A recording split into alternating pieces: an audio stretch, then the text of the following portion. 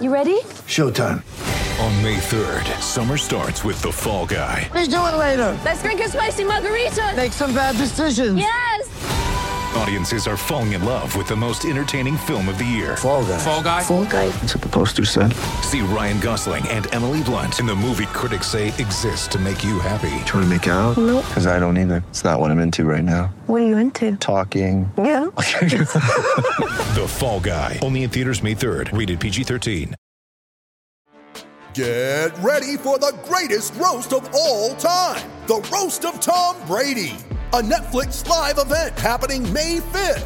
Hosted by Kevin Hart, the 7-time world champion gets his cleats held to the fire by famous friends and frenemies on an unforgettable night where everything is fair game. Tune in on May 5th at 5 p.m. Pacific time for the Roast of Tom Brady, live only on Netflix.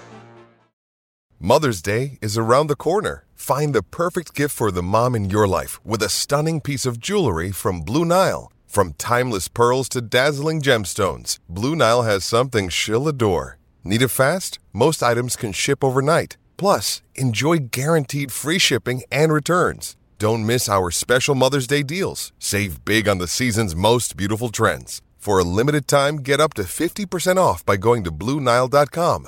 That's BlueNile.com.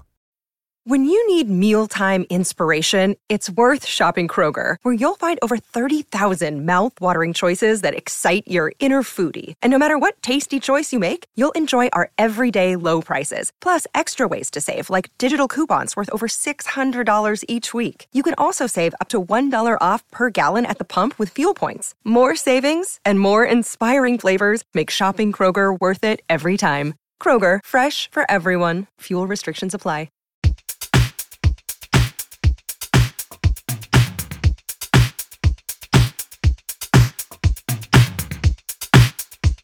Hello everyone, happy Friday and welcome to Noles News Now presented by Tomahawk Nation. I'm Perry Kostadakis and heading into the weekend, here's the latest in Florida State athletics. Florida State softball kicked off ACC tournament play on Thursday. The number 3 Noles took on Virginia in the first round, securing a 5-3 win over the 6-seeded Cavaliers. FSU, the 3 seed in the tourney, takes on Duke today at 3:30. You can watch on the ACC network as well as follow on Tomahawk Nation in our in-game thread, or on Gwen Rhodes' Twitter at OKGwen, where she will be on scene and reporting.